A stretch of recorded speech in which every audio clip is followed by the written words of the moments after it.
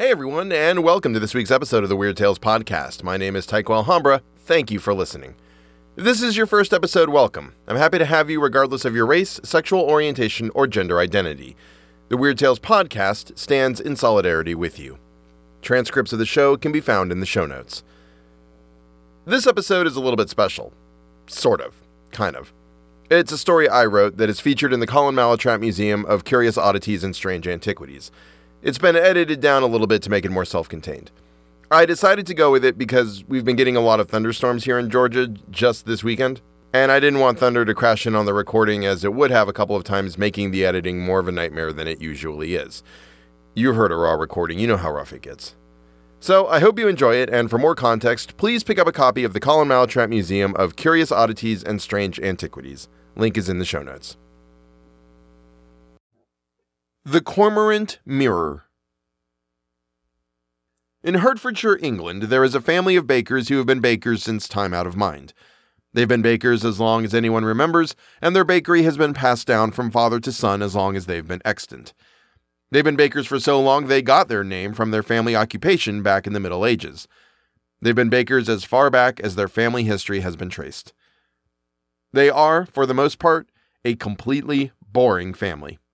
Nothing special sets them apart from anyone else, so we're not going to spend too much time on them except to say this. Within their home, like any other boring family, they have family pictures. Some are recent, some are fairly old. All of them, except for one, are unexceptional and would mean nothing to anyone, but that one photograph is interesting, even if it's to nobody but me. It's a picture from about 80 or so years ago. Mother, daughter, father, smiling in front of a building. It's obvious they don't go to fancy restaurants very often, but they were that night. None of that is important. What is important is the bulletin board standing to the extreme left of the picture. Some of the ads on it are still visible and provide for the amateur historian an interesting look into life at that time and place. To the extreme left of that is an ad that is partially obscured by a flyer for Theodore's Marvelous Cyclotron. I have no idea what that is. I look every now and then but have never found any newspaper articles, journal entries, letters, memorandums, or any other type of historical record other than this, showing that Theodore's Marvelous Cyclotron ever existed. Not important. The ad is half obscuring another ad, which itself is only half in the frame of the picture, but what can be read of it is the lower half of what I believe is the word phantasmagorical, roar nders. This is important. It is, I think, the only reference I've been able to find that the Cormorant Mirror was in one of its found phases. No other mention from that time period has been found so far, and yes, it's possible that the flyer is over 30 years old, but it's still a tantalizing find. The Cormorant Mirror is an interesting historical study that almost no one else seems to have picked up on. If one does, and looks long enough, as I have, one finds references to it, and if you correlate enough information, an interesting story begins to unfold. The mirror goes through lost and found phases. It can be found in historical records, usually in the court of a king, sometimes in the possession of a witch, and through the following 7 or 8 years, regular mentions of it will be made. Then, nothing. The mirror just vanishes from the record, and no trace of it can be found for 25 or 30 years. I'll tell you one of these transitions and let it stand for all the rest because they all follow the same pattern. In Ireland, there's a library which in its archives contains the tattered remains of a nameless farmer's journal. In June of 1742, he got caught in a shower and took shelter in a nearby shallow cave with which he was familiar. While waiting for the rain to let up, he saw something smooth and clear and examined it. It turned out to be about 10 feet by 10 feet, 7-sided and reflective. History does not relate how the Cormorant Mirror came to be half buried and unbroken in that cave in Ireland. The most recent reference to it before that was in the court of Ottoman Sultan Ahmed III in what is now present-day Turkey. In financial records, we can find that this farmer sold the mirror to a traveling merchant named William Clark, who subsequently sold it in Devonshire, England, to a man named Thomas Callahan. Callahan's journal, better preserved than the farmer's, can be found in the possession of his descendants in Staffordshire. It was a warmer than usual night in 1745. Thomas Callahan was sipping a drink and looking in the mirror. The reflection seemed to be darker than the lights in the room would have made it, and he turned up the lanterns. When he looked back at the mirror, his reflection was raising its drinking glass in a salute to him. The shock was intense, and it caused him to drop his glass, which shattered on the floor. He looked down, looked back up, and the reflection was back to normal, doing everything he did. He waved his arms, it waved its arms. He ran in place, so did the reflection. He did jumping jacks. The reflection, too, got its heart rate up. He stepped toward the mirror, his reflection doing the same, and reached his hand out. He paused just before touching it. His reflection paused, but in the mirror, behind him, there was movement. Ghostly shapes faded in and out, murky and indistinct. He watched them, not moving, afraid to break the spell. One of the apparitions moved toward him, and though Callahan didn't feel anything, he watched as a ghostly hand was laid on his shoulder. The face leaned forward to reveal... Callahan closed his eyes, refusing to believe. When he opened them again, the mirror was empty. Just him in his room, no ghostly shapes, no moving reflections, no vision of his mother, dead for 10 years. He touched his tips to the cold surface, and they passed straight through. Quickly he pulled his hand back and looked down at it. There was a scratch, such as a cat might have made if it clawed at you. Thomas hadn't noticed it before, and it looked fresh. A little drop of blood was beading at the end, and he thought it might possibly be from however he slid his hand through the glass. He stepped back from the mirror and took another sip of his drink, his mind turning with possibilities. The reflection winked back at him. There may or may not be some embellishment in the tale of Thomas Callahan. Callahan brought the mirror to Buckingham Palace, where, upon examination of the mirror and its unusual properties, he was offered a handsome sum for it. Royal records record the purchase and payment. Other historical documents record the study and the renown it garnered. It is possible to find archived newspapers advertising the mirror, and a not insignificant sum to those who can divine its purpose. Magicians, scientists, alchemists, mathematicians all came to examine it. Their names are all down in the records of the time, and 1 or 2 of them still have extant notes about it. Footnote: all of these notes record in some way or another some sort of injury. They are, for the most part, non-serious, little cuts and scrapes, but in 1747, a year before the diocese ruling, one of the mathematicians studying it just disappeared. He was there when the other fellows left, and when they came back in the morning, the doors and windows were barricaded from the inside, and he was nowhere to be found and was never seen again. None of them were able to explain how it worked. The Church of England records a meeting about a year later in which it was decided a delegation should be sent to the throne to tell them to get rid of the mirror, as it is clearly a work not of God, but of the deceiver. Financial records show the mirror being sold to a menagerie, and from there the mirror can be traced as it traveled around England through newspaper articles. The mirror was still doing its little tricks, though after the first week no one was allowed to put their fingers through it anymore. Journal entries, mostly younger people, but some factory workers, and police reports. Children went missing all the time, of course, but only a few of them were mischievous adventurers who, if the reports are accurate, told their friends they were sneaking off to touch the mirror. The menagerie workers were questioned, but ultimately cleared of any wrongdoing. In 1750, we find a journal entry by young Winifred Stagwell, age 12, who writes how excited she is to go to the menagerie and see the lions and elephants and the wonderful Mirror of Mystery.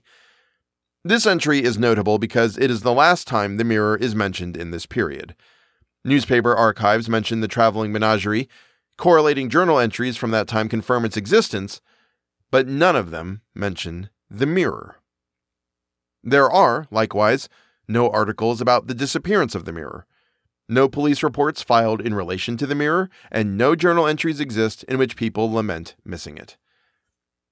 The next time the mirror shows up in any historical record, it's 1787, and it is found by a missionary in the hut of a Cambodian mystic.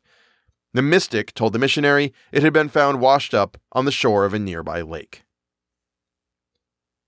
The history of the mirror is rife with these types of stories. It appears, it vanishes without a trace. Literally without a trace. The only proof I've been able to find to back up this pattern is the complete lack of any record of its existence during those times. It's been that way as far back as I've been able to trace it. The earliest I've been able to find definitive proof is in 983 BCE. There is a set of documentation known as the Vedas that detail Vedic life in what is present-day India during that time period. There is one page that has a drawing of a man standing before what is clearly the Cormorant Mirror. He has on a green robe, and his arms are upraised as if in supplication. The reflection in the mirror is also wearing a green robe, but there's something off about it, almost a suggestion of leatheriness, like wings folded about it. While the man's head is looking toward the sky, the head of the thing in the reflection is looking straight at the man, and its eyes are a vivid red.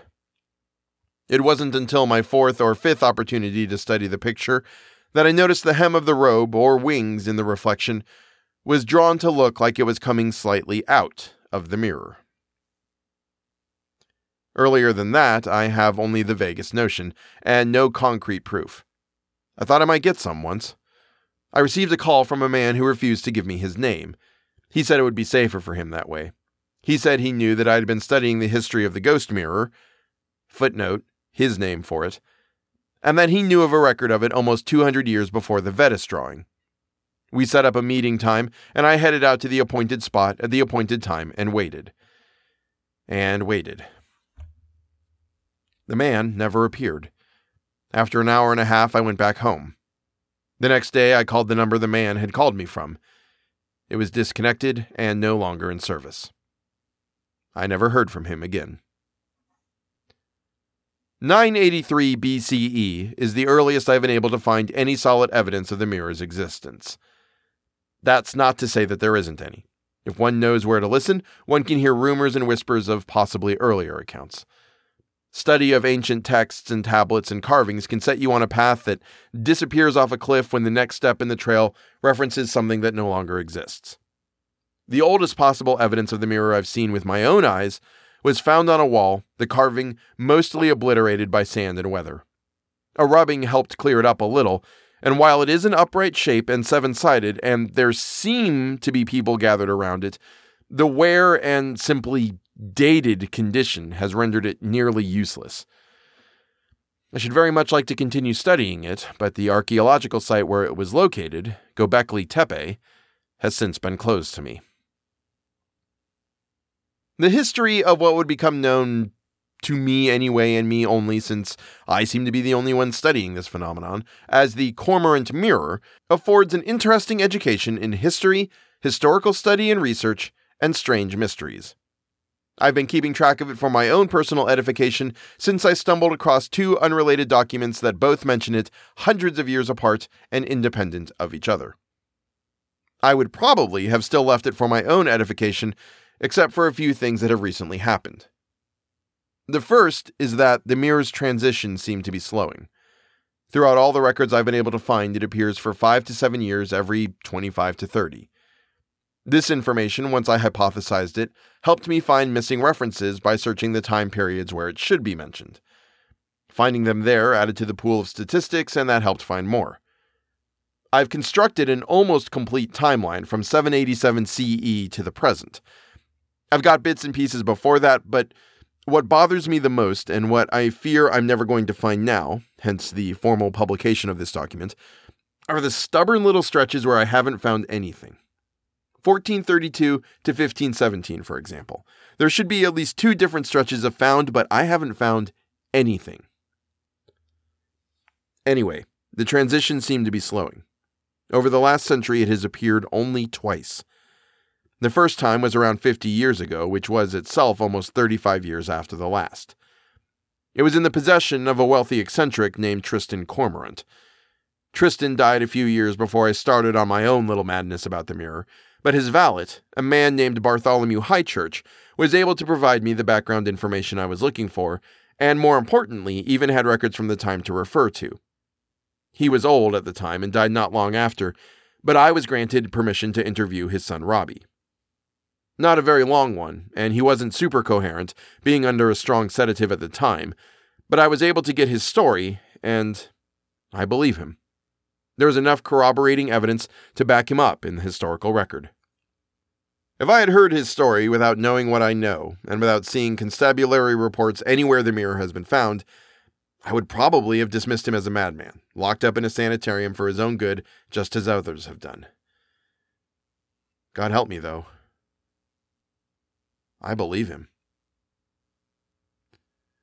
Tristan Cormorant was a wealthy eccentric who would go on to achieve pop culture fame by burying a large portion of his wealth out in the middle of nowhere and leaving nigh-on inscrutable clues to its hiding place. Or possibly places. No one is sure if there are multiple locations. Cormorant went out one day and was gone for several hours. When he came back, he called for his valet, and together they brought the mirror into Nightflower Mansion. Highchurch said that Cormorant told him he had bought it from a man in Cloutier, Iowa. This is more than likely a false story, though why Cormorant hid the truth went to the grave with him.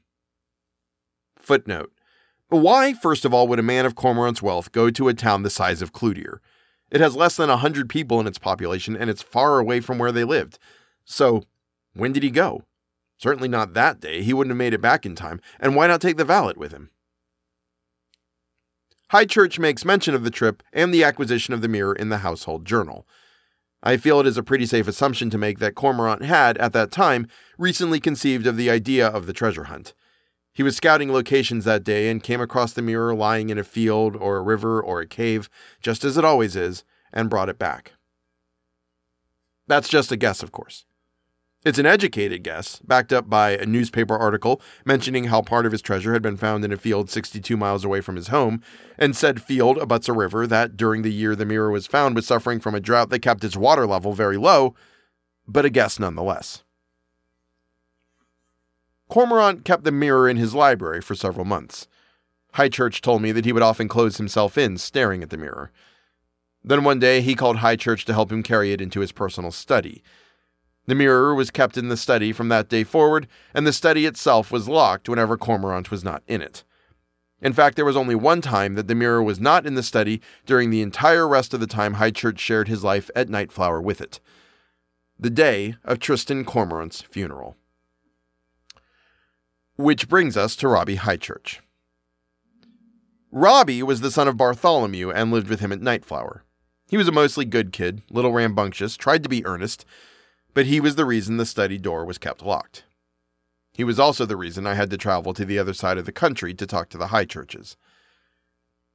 When Cormorant died, he was buried in the family plot and the reception was held at Nightflower.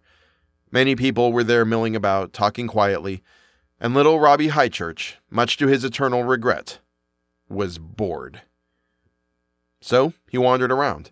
He first checked the study door as he always did because he, like most children and cats, wanted most to be in places where he wasn't allowed. It was locked. He went upstairs to his room, saw all the same old stuff, and went back downstairs, through the kitchen, into the library. And there was the mirror. He knew about the mirror, but had never been allowed near it, and after he'd been woken in the middle of the night by Mr. Cormorant screaming, and then silence, and then the sound of sirens, had never seen it again. And now, here it was, and there was no one else around. He double-checked, looking back over his shoulder, and then approached the mirror. His reflection stepped forward as well and stopped when he did. He followed the carvings around the outside with his finger, looking at its height more than twice his own. Everything in the mirror seemed darker than it should be. Ghostly figures seemed to move in the background watching him. One of them came forward, long hair moving softly in a breeze that didn't exist. It was his mother. His mother, dead for 5 years, but looking not a day older. She smiled at him, reached out a hand, and pressed it against the glass. He reached his hand out, touched the cool, reflective surface right where her hand was. Seconds later, the life of Robert Bartholomew Highchurch descended into madness and delusion from which he would never recover. Several things I've written in this monograph have been conjecture. There haven't been any unfounded guesses, but there have been some educated ones, as I said before. This is not the case with Robbie Highchurch's story. I heard it from him directly, even if I had to winnow out the madness from the truth.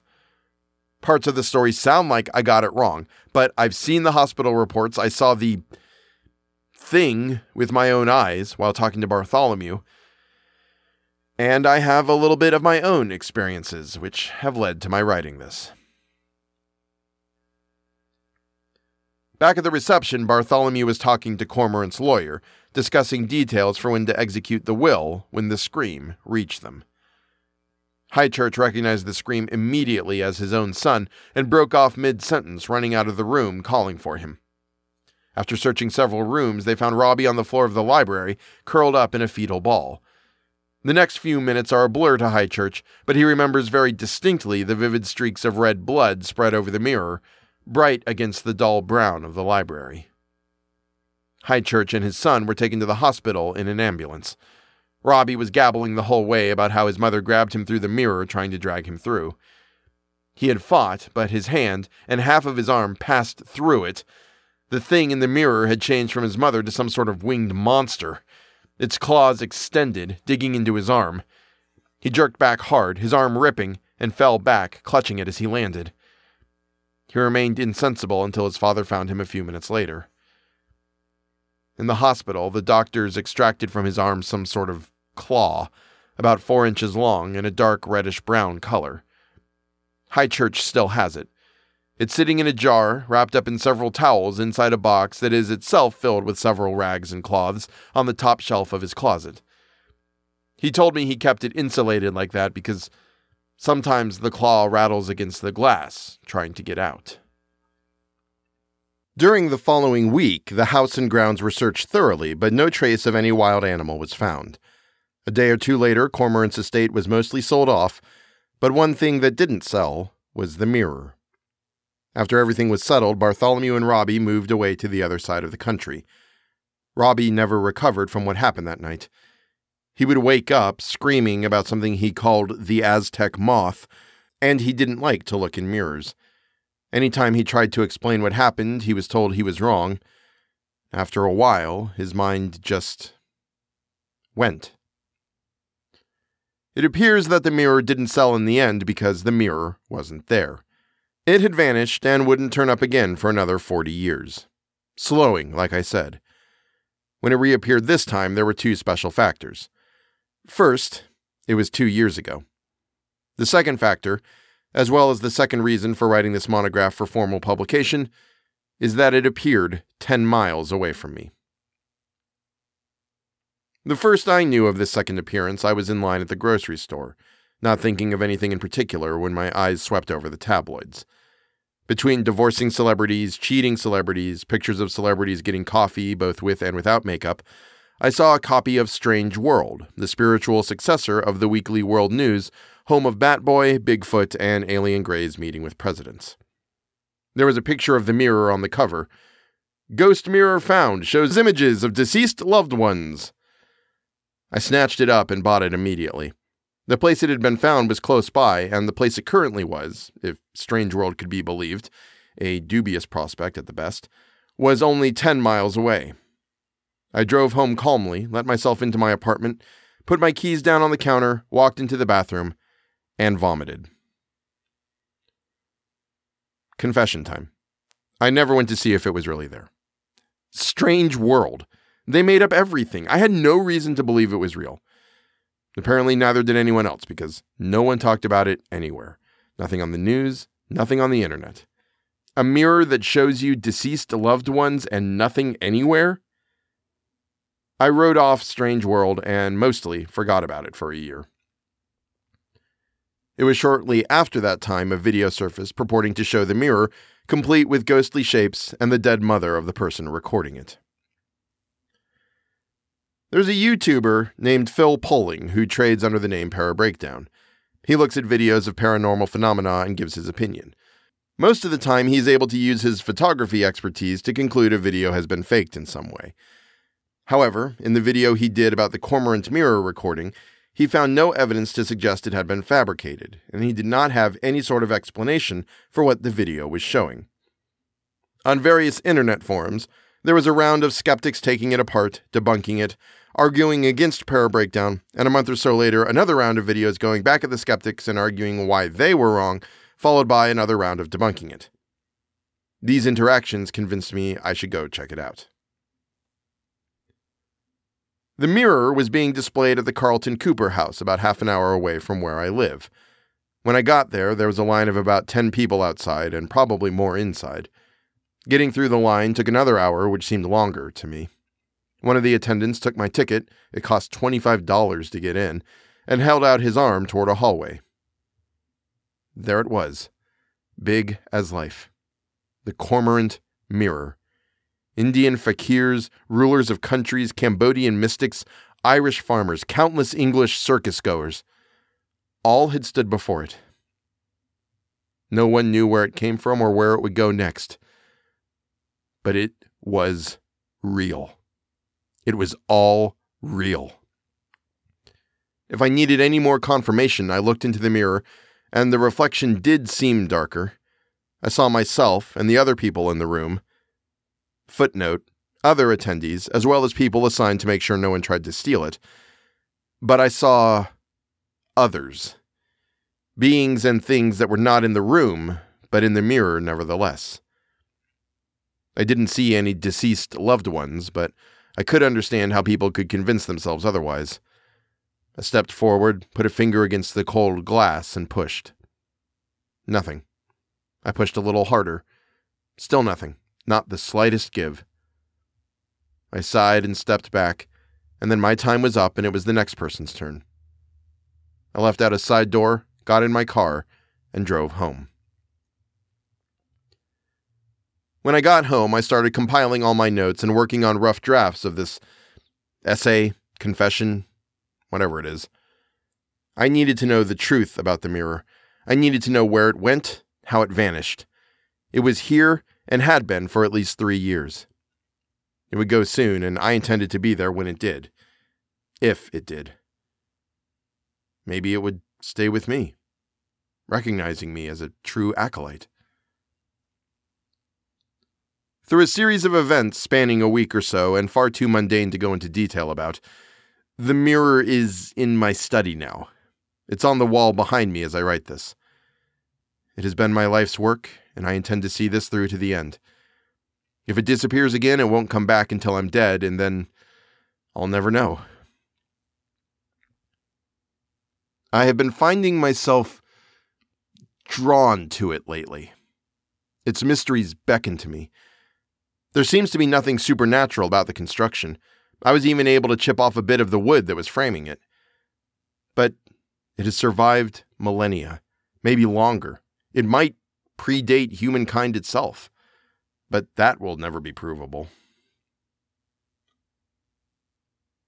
The urge to enter the mirror came over me for the first time about a week after I got it. I was looking through my notes and suddenly felt an intense desire to touch it. To enter it, if I could. I resisted, not trusting the feeling, and it eventually faded. About a week later, it happened again. This time I turned to look at the mirror, and something was in it, looking back at me. I could only make out the green glow of its eyes, but it was definitely there. A little under a week later, it happened a third time, and again about 5 days after that. It's becoming more frequent, and I'm afraid I'm eventually going to do it. Annotator's note. The writing is growing increasingly difficult to read at this point. The mirror calls to me daily. Every day I think about trying to push through it. I don't go into that room very much anymore. The temptation is stronger in there. I should get rid of it, but that would require going into the room and doing something with it. It has been with me for a year, and it'll go soon. If I can just hold on a little longer, it'll go, and I'll be free. But I need to know. I need to know how and where it goes. To do that, I'm going to have to be in the room with it. I know that's more dangerous. But I need to know. There have been dreams about the mirror. Something is in there, something that wants, I don't know what. In the short term, I think the answer is Me. And in the long? No idea. Annotator's note. The rest of this page is blank, but the narrative picks up again on the next. There is a sound, a name, something rattling around in my head. I can't quite hear it, but I drink to make it go away when I'm home. I stay out, away from the house as much as I can, but then I grow fearful that someone has broken in to steal it. In the end, I always come home to check and make sure it's okay. Just another year. But I need to know. Annotator's note. The writing suddenly becomes much scragglier and very difficult to read. I have done my best to transcribe it here.